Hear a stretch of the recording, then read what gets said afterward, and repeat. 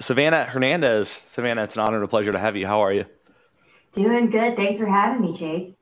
Absolutely. So I just noticed you when you came back on Twitter because you blew up. And so I've been perusing through your website and your previous work. And I know that Harrison had mentioned you a number of times in the past as well. And I'm really excited to talk to you. You have a very impressive resume, and I can't wait to talk about how you got to this point as well as where you're going, because it seems like it's going to be pretty exciting to see what you accomplish. Thank you. Thank you. I'm excited to be here. Excited to talk about it. Glad you were able to find me back on Twitter. I've been banned for the past 2 years. So, that's another testament to why the platform is so important for journalists such as myself. Yeah. So what was it like to be banned for 2 years? Did you just resort to MySpace or what? The funny thing about that is I always wanted a MySpace and my mom would never let me have one because she was so strict. So, getting banned on Twitter. I mean, when it first happened, I was shocked and very upset because during that time I was working behind the scenes in production and I was kind of part-time-ish reporting, barely getting into it. And then I started, going viral with my clips, and my clips started garnering national attention. They were, getting the attention of Fox News. We were getting millions of views. President Donald Trump was retweeting my work. So losing the account was definitely devastating because it was the start of my reporting career. And after the ban, I was like, okay, I guess this means I have to go to Instagram, which I did and sucked because I hate Instagram. But, it kind of worked out because now I have a huge following on Instagram and now I have the Twitter back as well. So what did you do to get banned? So back in 2020, I was covering the Black Lives Matter riots. The fiery but mostly peaceful rallies that were happening nationwide that somehow cost over, $2 billion in damage? Maybe it was just one. Maybe I'm exaggerating there. It was just at least a billion, right? So I'm on the ground covering that, and my footage started going viral because, as we all know, the mainstream media was telling us absolute garbage and lies about what was actually happening on the ground. So I was in Washington, D.C. for the Million MAGA March, and I took a pan of the crowd during the day because, we had hundreds of thousands. I'm bad at math, so I don't know how many people were actually there, but it looked like hundreds of thousands of people marching in Washington, D.C. for Donald Trump. This was after the election. This was when, the election was being drawn on past a day. We were at a week at this point, so people were going to rally in D.C. So I took a pan of the crowd, beautiful moment. Everyone is singing the Star Spangled Banner in unison. Donald Trump retweets it. Everybody started retweeting this clip. It got about 10 million views. And then a week later, my entire account was banned for reasons that I had no idea. It was just gone. And I, kind of chalked it up to being retweeted by the president.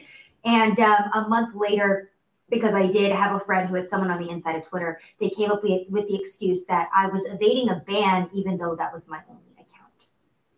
Wow. Wow. I wonder if your name's going to come up in the Twitter files as they continue to get released.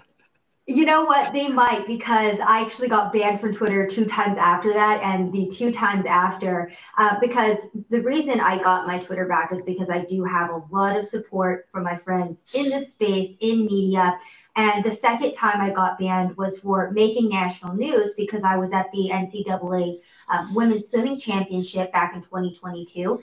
And I was the one recording Leah Thomas absolutely annihilating all of the women in that championship. I was the one that was on the ground talking to the protesters who were for Leah Thomas, anti-Leah Thomas. I was there and I found the one female athlete that was willing to speak out against a biological male, competing against women in this swimming championship.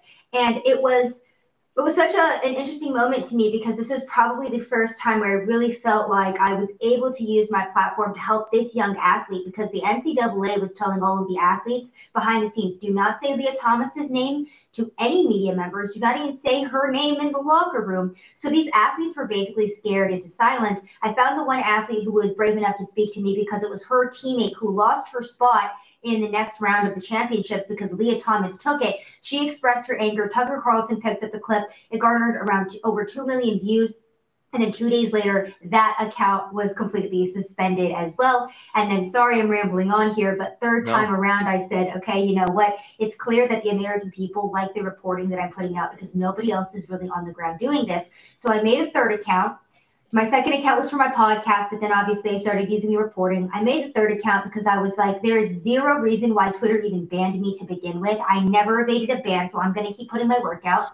I went to inner city gas stations when Joe Biden was on his Twitter account telling all of us that gas prices were lowering. And I had the inner city communities tell me how they thought Joe Biden was doing as president. Spoiler alert, they thought he was doing horribly, which was, countering the entire mainstream media. That went viral. On top of that, I went to Pride in Washington, D.C., and I got two very important clips. The first one was a naked transgender person, breasts and whatever else exposed, twerking in front of little kids. That clip went viral, got a couple million views, was picked up on almost every single major right-wing news network. On top of that, I conducted an interview with two transgender youths who were telling me that they were they, them, it's, and they were telling me the whole process of starting out as lesbians, going into pansexuals, it being a slippery slope. That also went viral. And then a couple days later, that account was banned as well. So did you always know that you wanted to be a journalist, or is this something that you just discovered through these bannings? Yeah, you know what? It's something I was always interested in for sure. I did go to school for journalism, but I went to school for public relations, marketing, advertising, and news writing. And then it was in my last 6 months that I started dabbling in video production and broadcast. I was homeschooled, so I graduated college at 20. So by the time I figured out I liked broadcast, I was graduating. So I never really figured out in university if I really wanted to be a journalist. And then it was, again, just Twitter banning me seeing the media consistently lie to us, me working for Alex Jones and InfoWars because I was not politically involved at all. And then I kind of, started breaking production for Alex and really woke up to everything that was going on. And so it was this accumulation of lies and the media not doing their job that led me to want to help the American people and show them what's actually going on. How did you get the job for Alex? Did you respond to a Craigslist ad like everybody else there? I have no idea. So I was living at home after university with my parents, and I gave myself a 1-year time frame. I was like, you know what, March 2018, I'm out of the house. If I have to be a server at Cheesecake Factory, oh, well, I'm going to move out. We're going to make it work. 1 week before my deadline, I got a call from this place called InfoWars. Never heard of it in my life. Never heard of Alex Jones in my life. I was throwing my resume at anywhere and everywhere I could. So I'd imagine I, accidentally applied. And they were like, look us up. They were still on YouTube at this time. And I was like, okay. So I looked them up and I was like, oh, this is probably like two guys in a bedroom. This is kind of weird, but I need a job. So heck yeah, and Austin's a cool place. So I took the job and I started off as a production assistant. And that's how I got my start in politics. Wow. So tell me what you learned. What did you learn working at InfoWars that was, I don't know, helpful to you in creating content that goes viral? Because there's a lot of people that make great content that for some reason or another, it just doesn't pop for them. Right. And I've had that experience too, where I've published hundreds and hundreds of hours of content. And every once in a while there's something that explodes. But it's really hard, no matter how intentional you are, to actually make something that catches on. Right. Well, I think that's one of the most important things that Alex taught me was just to be there on the ground when anything's happening. For example, when there was a baby formula shortage, I said, okay, and this is what I was doing my more independent reporting earlier last year when I was just getting my start really as an independent reporter. This kind of just happened over the course of the past year. Because when I was with Alex, I was still working production, and then I started getting into reporting and fill-in hosting, but I was kind of doing the best of both worlds. But actually, let me answer your first question. You said, what did I learn while working for Alex? I learned everything. I absolutely loved working for him because I started off as a production assistant. I was learning how to switch Alex Jones's show. I was learning the soundboard. I was learning how to edit videos. I was learning how to host a 3-hour radio show.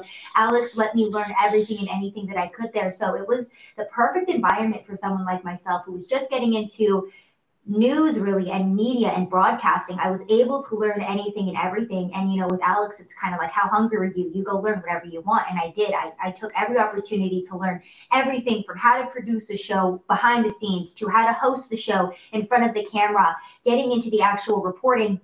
Alex would always be like, if you see a story, just go be the first person on the ground covering it no matter what. So earlier last year when we were having the baby formula shortage, I used that same mentality and I said, okay, I'm just going to go to my local grocery stores and see if there really is a shortage. I went to 8 different stores and I just took pans of the empty grocery shelves. I did a simple stand up and I said, hey, I'm here. clearly we don't have baby formula. I tried to talk to moms. They weren't that open to speaking to me. So it turned into, I just spoke to a mother who told me she's even had to, basically use a different formula for her baby, even though her baby has a bad stomach, because there's no formula here. Tucker Carlson ended up playing that segment on his show that night because I was the only reporter that had gotten that footage.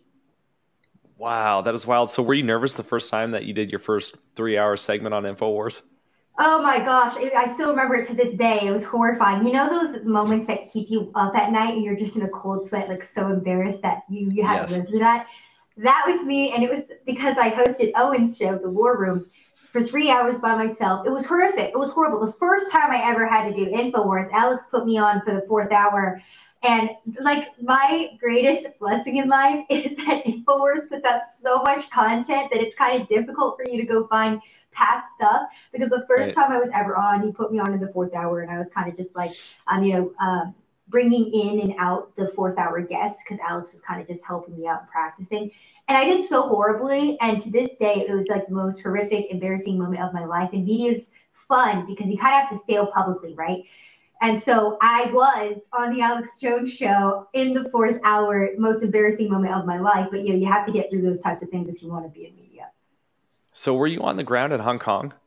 I was. Alex asked people in the crew, hey, he wants to go to Hong Kong, big story. I shot my hand up and I said, Alex, I've been following this story for a while just because I was already interested in the Chinese at that point and a little bit of their corruption. And I saw the protests going on in Hong Kong. So I was like, Alex, I've already been following this. I'd love to go. So he sent me straight over there. And it was literally like within the course of 2 hours of him asking and me being on a plane. It was insane. Wow. So when that Hong Kong protesting was going on, I was running Facebook ads for a client who sold bicycle helmets. So that's what I do for my day job, is I do social media advertising for businesses. And it was crazy because we were doing like $100,000 a month in sales of these bicycle helmets to third world countries where people primarily commute on bicycles.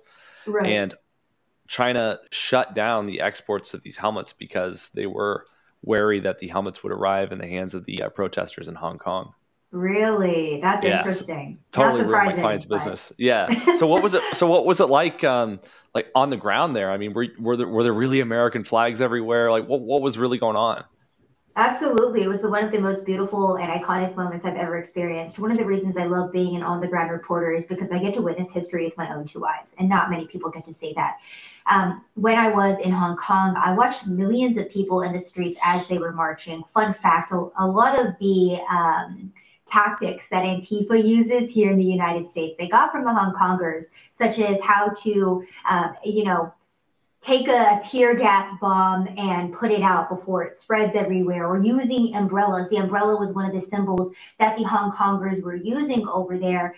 It was a beautiful moment because there was such solidarity with the people. I've never seen such a united people as I had in Hong Kong. They were so loving. They were so gracious. They were so open to the media because over there, the Chinese were trying to quell any information about what was happening from getting out. So with American media, they were like, yes, please come tell our story. They were waving the American flag. They were waving Trump flags, and they were like, Donald Trump, please come save us and save our real actual democracy, right? Meanwhile, in the United States, just a couple months later, we would have people burning our American flag in the street. So it was a very interesting moment. I actually watched them face off against the Chinese police. Bricks were whizzing past my head. I was choking on tear gas. And it was in that moment, as I was running with millions of people away from the cops, that I realized I loved this type of reporting, being on the front lines. Wow. So what was it like for you knowing that the Hong Kongers were protesting, waving American flags, and we didn't help them at all? And in Ukraine, they wave Nazi flags, and we give them tens of billions of dollars.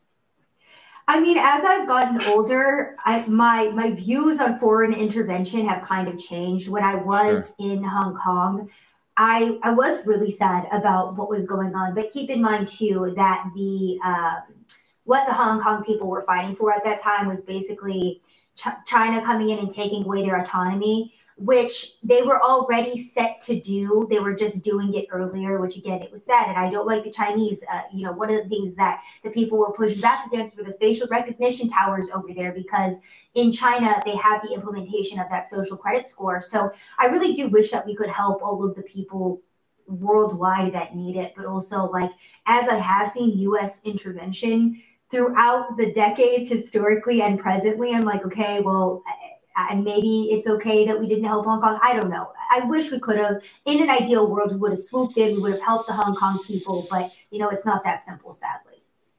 So what are you working on now? Right now, I am currently working on anything and everything that interests me. Probably one of the most popular series that I've focused in on is the drug crisis and homeless crisis that are hitting a lot of Democrat-run cities in America. Over the course of the past 2 months, I have hit Portland, Philadelphia, San Francisco. And when I tell you these cities are absolutely horrifying, basically what I do with my reporting style is I say, okay, what is nobody focusing in on that we should be? And then that's what I go report on. Earlier you asked too, and I apologize, I kind of didn't answer this question very properly. You asked, how do you make viral clips? Because you can put out a lot of really high quality content and sometimes it just doesn't stick. That's one of the tactics that I use. I go out and I find the issues that are being underreported that are very shocking, and I really go focus in on those. So San Francisco, Portland, and Philadelphia, over the past 2 months, I've probably gotten around 15 to 20 million views on all of that footage because no one is really going and highlighting the atrocities of the harm prevention centers, which are government funded, mind you, in these areas. And what these harm prevention centers are is centers where they are giving addicts all of the tools that they need to get high, from needles to Brillo pads so they can smoke meth. I was in San Francisco with a former addict who is now sober, living in San Francisco and trying to bring awareness to how difficult it is to live in the city and how horrific it is over there. He went into one of these harm reduction centers. He brought out 2 bags full of items, and he was going through each item with me. And he was like, yeah, inside the center, they said, this is vitamin C, so you can melt down your meth. This is a chopstick, they said, so you can push crack through your pipe more easily. By the way, here's the meth pipe that they gave us. Here's a straw for whatever type of drug you would like. Here's 100 needles. And I asked them where I could go to get help, and they said they had no idea. So that's what's currently going on in a lot of these big progressive cities where you see the homelessness happening, you see the drug crisis happening, and people ask the question, how did it get so bad over here? It must just be Democrats. So it's like, well, on top of Democrats, it's also these types of programs that are being pushed by a lot of progressive, loving people. And you know what? That's what I'm trying to fight back against in Austin, because we do not have a set location here in Austin yet, but we do have a van that drives around and hands out syringes and needles to the homeless here in our city. And I do believe that these types of programs are the beginning of your city turning into Skid Row, San Francisco, Portland, or Philadelphia. So what do you think the solution is? Going and get it shut down, honestly. Like, the community members need to get loud. They need to get angry, just like we did with the homelessness here in Austin. When I moved here back in 2018, it was a beautiful city. There was not homeless the way there is now. And then they passed the open camping ordinance in 2019, and we saw a huge surge of homelessness. We saw people from nationwide coming to Austin, Texas, because we have great weather here. We got 6th Street. You can get free food. You can get free drinks here if you're homeless. So people were coming to Austin specifically for that. And then the people didn't like it. We rescinded that order, and now we are seeing those homeless encampments being cleaned up. Now they are still a little bit of a problem here in Austin, but the people got mad and they said, hey, no, we don't want to turn into the next LA, and they pushed back and they got that rescinded. So that was a step in the right direction. So it's really up to the constituents of their community to, keep their city pretty and to keep it safe and clean for their children. So what would you say it is that drives you to do all this? Obviously, you're very ambitious. I'm curious to know what it is that keeps you hustling in this space when there's so many other career opportunities and easier things to do that are less controversial and simpler, less alienating. Yeah. I think this is a great question, because a lot of people might see my work and say, wow, that's awesome. I would love to go do that. But what they don't see is it does really mentally impact me. When I go to Philly, when I go to San Francisco, when I go to Portland, for example, in the course of 2 hours when I was in Portland, I watched somebody overdose, and I also watched a robbery. And I watched a bunch of other people shoot up meth and heroin and smoke fentanyl in front of me. It does have a mental impact on me. It's very difficult for me to see. I am a female. I believe in the biological differences between men and women, and it would probably be easier for a man to look at this type of stuff, do this type of work. But again, what drives me to do it is the fact that nobody else really is. there are a small subset of independent reporters that are doing this work, but unfortunately, their work isn't getting the notoriety it is. So I really do feel like I've been blessed with the platform. I have been blessed with um, people who like my work, who like my voice, and like what I do. And so I feel like I have a responsibility to prop up other independent reporters that are doing similar work. And I have a responsibility to the American people to show them what's going on, because their own media refuses to, not only refuses to do it, but actively works against them in showing them what's happening. Why do you think it is that journalists and reporters who work for traditional sort of legacy outlets aren't covering these stories? Is it because they just have sort of these cush jobs and they don't want to get their hands dirty, or what is it? Well, I think that's what it is. I think that a lot of government officials and politicians work hand in hand and are buddy buddy with members of the media. And we have this entire system, for example, with the harm prevention centers or harm reduction centers, so they're called. The majority of their funding comes from the government. And the more investigation I've done into this, the more I've realized that the government continues to fund drug addiction so that way they can keep drug addiction enabled and they can keep funding it. So this is like the government perpetuating a problem that they can profit off of. Now, I feel like the media kind of overlooks this because they would have to legitimately call out Democratic politicians. They would legitimately have to call out government corruption and try to make a change in these cities. And to be quite honest with you, if you look at the history of our media and what they've been a part of, what they've done, they truly have been a propaganda arm of the government for years. I feel like they're a part of a destabilization plan and subversion of the United States. You know, Yuri Bezmenov, who was a previous KGB defector, talked about how you can subvert an entire nation and it takes generations. And look at where we're currently at. So I don't know, maybe this goes into the education system of Harvard and Stanford and a lot of our New York Times prestigious reporters coming out of these institutions that have the Confucius Institute in them or have these other types of progressive ideologies that have been instilled into the next generation to subvert our entire country. I mean, there's a multitude of reasons why this might be, but there's just a couple off the top of my head. Wow, that's fascinating. So you think there's an intentional effort to neutralize the American people or weaken or make vulnerable the American people with drugs, or do you think that it's more just these sort of clinic owners and contractors that run these facilities lobbying the cities for funding and sort of exacerbating the problem, similar to how the military industrial complex did during the Cold War? I think it's a combination of both. I've always said that the United States is a very strong country. So in order to destroy us, we basically have to be Trojan horsed and destroyed from within, which is what is currently happening. China's been playing the long game with us. You know, everybody's been so focused in on Russia as our main enemy. Meanwhile, China has been subverting us for years. Where is all of the fentanyl that is killing a record number of Americans coming from? It's coming from China. You know, China dealt with the opium wars. We're dealing essentially with the same thing, except right now with fentanyl. China has come in and they have infiltrated Hollywood. They have infiltrated sports. They have infiltrated our education system. And I feel like they have subverted an entire generation via these long form methods. And look at where we're currently at as a country. Going back to what you said, though, too, about the government, I think that also comes into play.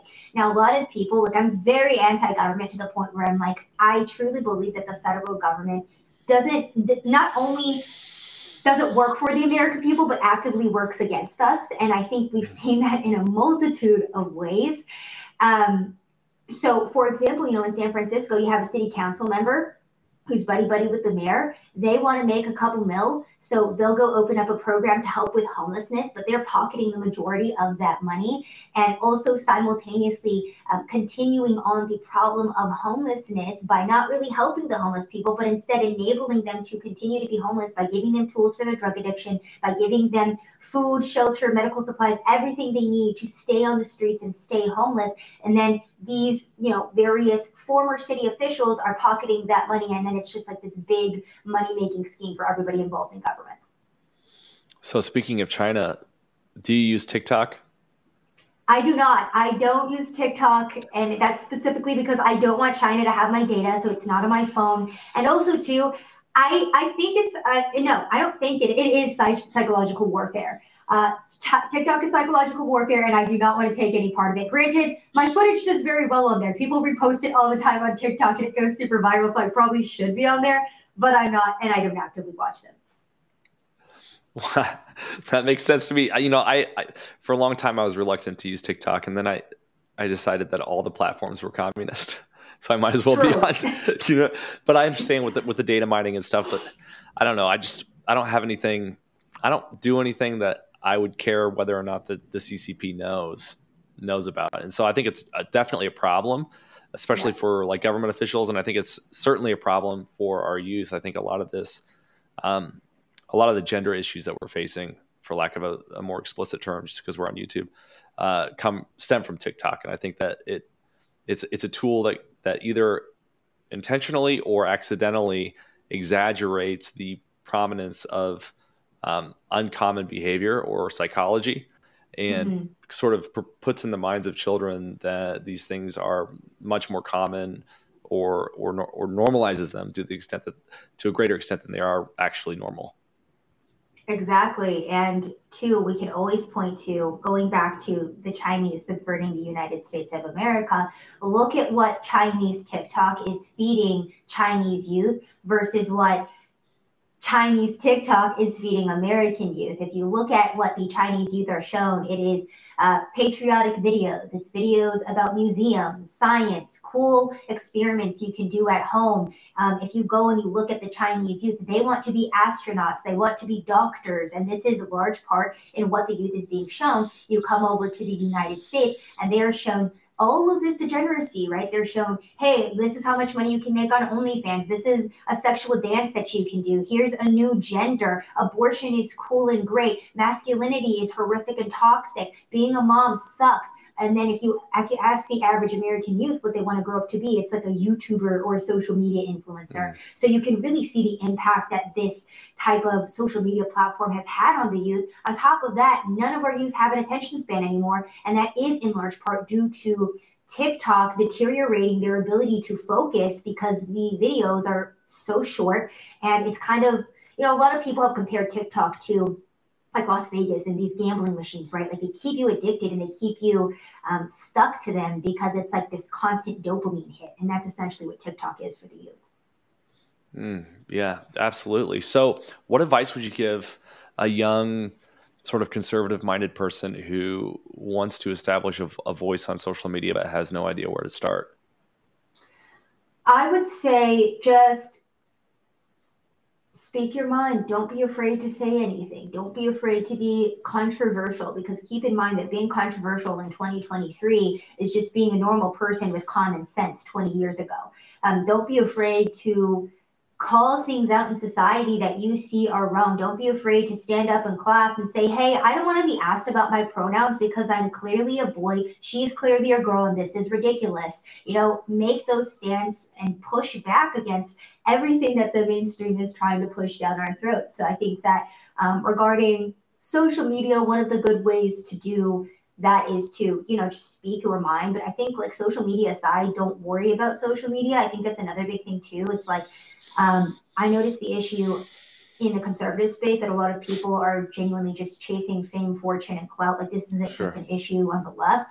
A lot of right-wing people too want to just be conservative influencers. I honestly get insulted when someone calls me an influencer because I'm like, look, I'm not here to influence. I'm here to actually make a change, and I'm here to report what's actually going on. So if you go into this space with a mindset that you want to make a legitimate change, whether or not your content goes viral.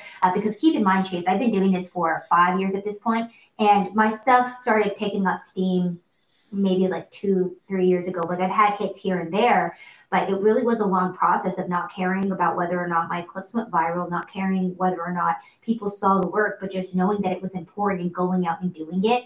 And then people will see that. They'll see your passion and they'll see that you genuinely care about the issue. And, that type of organic growth happens that way.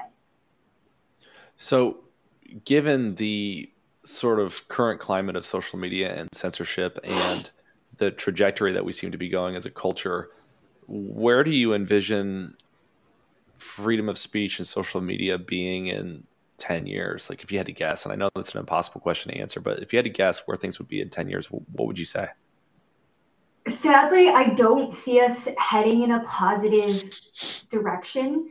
And I say that because we're already seeing the manipulation and redefinition of our language right before our very eyes. And we're really not seeing that much of a pushback to it. I mean, we've accepted the pronouns, we've accepted the 38 million genders that one can have. I really do feel like the United States and America has been conquered. We've been conquered by woke propaganda. We've been conquered by the Chinese. You're not allowed to be patriotic anymore. You're not allowed to be an American nationalist. That has been so demonized to the point where, if you say you're a nationalist, you're immediately deemed a white supremacist. When if you look at the definition of that term and what it means, it really just truly means that caring about your nation, caring about your country, being patriotic, all of that has been so demonized. So regarding freedom of speech in the next decade, I think we can look to other countries like New Zealand or the UK or Canada for what could be coming to the United States because we have coddled this generation so much and told them that words are violence. Now you go to the UK and you can be arrested if you hurt somebody's feelings. You can be detained for speaking out against the LGBTQ community or misgendering somebody. So I think that's what's headed to the United States if we don't wake up and start pushing back against this. And that's what needs to happen. People are so afraid of getting canceled, of hurting somebody's feelings, that they don't want to stand up and say, hey, no, I'm not adhering to this. It's ridiculous. It's not scientific. We never did this in the history of ever. So let's not start now. But the average person, again, is bought and paid for. They're afraid to lose their job. Look at what happened over the past 2 years with COVID-19. A lot of people bent the knee and they got the vaccination because they were afraid to lose their job. And look, that's not an easy thing to do. I get it. But also, I feel like that was a big test about how much people would be willing to give up. And sadly, the masses are willing to give up a lot. So you don't think that Elon Musk is going to be the savior of free speech on the internet? I mean, he might be. I think we're headed in a positive direction with Twitter, but I think because Elon is allowing freedom of speech on Twitter, this is just going to mean that the government is going to try to come down even harder and crack down on our ability to access information, to talk freely, to discuss freely. I think, history and society is like a pendulum, right? I feel like we were in the very far insane left for such a long time. And I feel like now we're kind of getting back to the middle or maybe even more to the right with us taking back the House, Republicans taking back the House, with Elon Musk taking over Twitter. I think that we are going to start seeing changes in the right direction, but we have to keep the motion going. We have to keep that happening because if we stop now, like I said, in 10 years, we could become the UK. That's kind of my worst case scenario. I always plan for the worst. So that way, when it doesn't happen, I'm pleasantly surprised. But, hopefully we don't get to that point. So where can people find you, follow your story, as well as the work that you're doing? They can follow me on Twitter, again, at Sav_says, on YouTube and Rumble at Sav Says. You can follow me on Instagram at Sav with one N, or my website, savsaysofficial.com. I'm also a writer for The Post Millennial. You can find my work there. My articles are on my website. So, go check out all that stuff. Well, it's been an honor and a pleasure to have you on the One American podcast. I hope that you'll come back and join us again sometime and let us know how things are going. I look forward to seeing what more work you'll do this year. I'm very excited to see what you discover and how much of an impact it has. Definitely. Thank you so much for having me. It was a great time. Absolutely. Take care.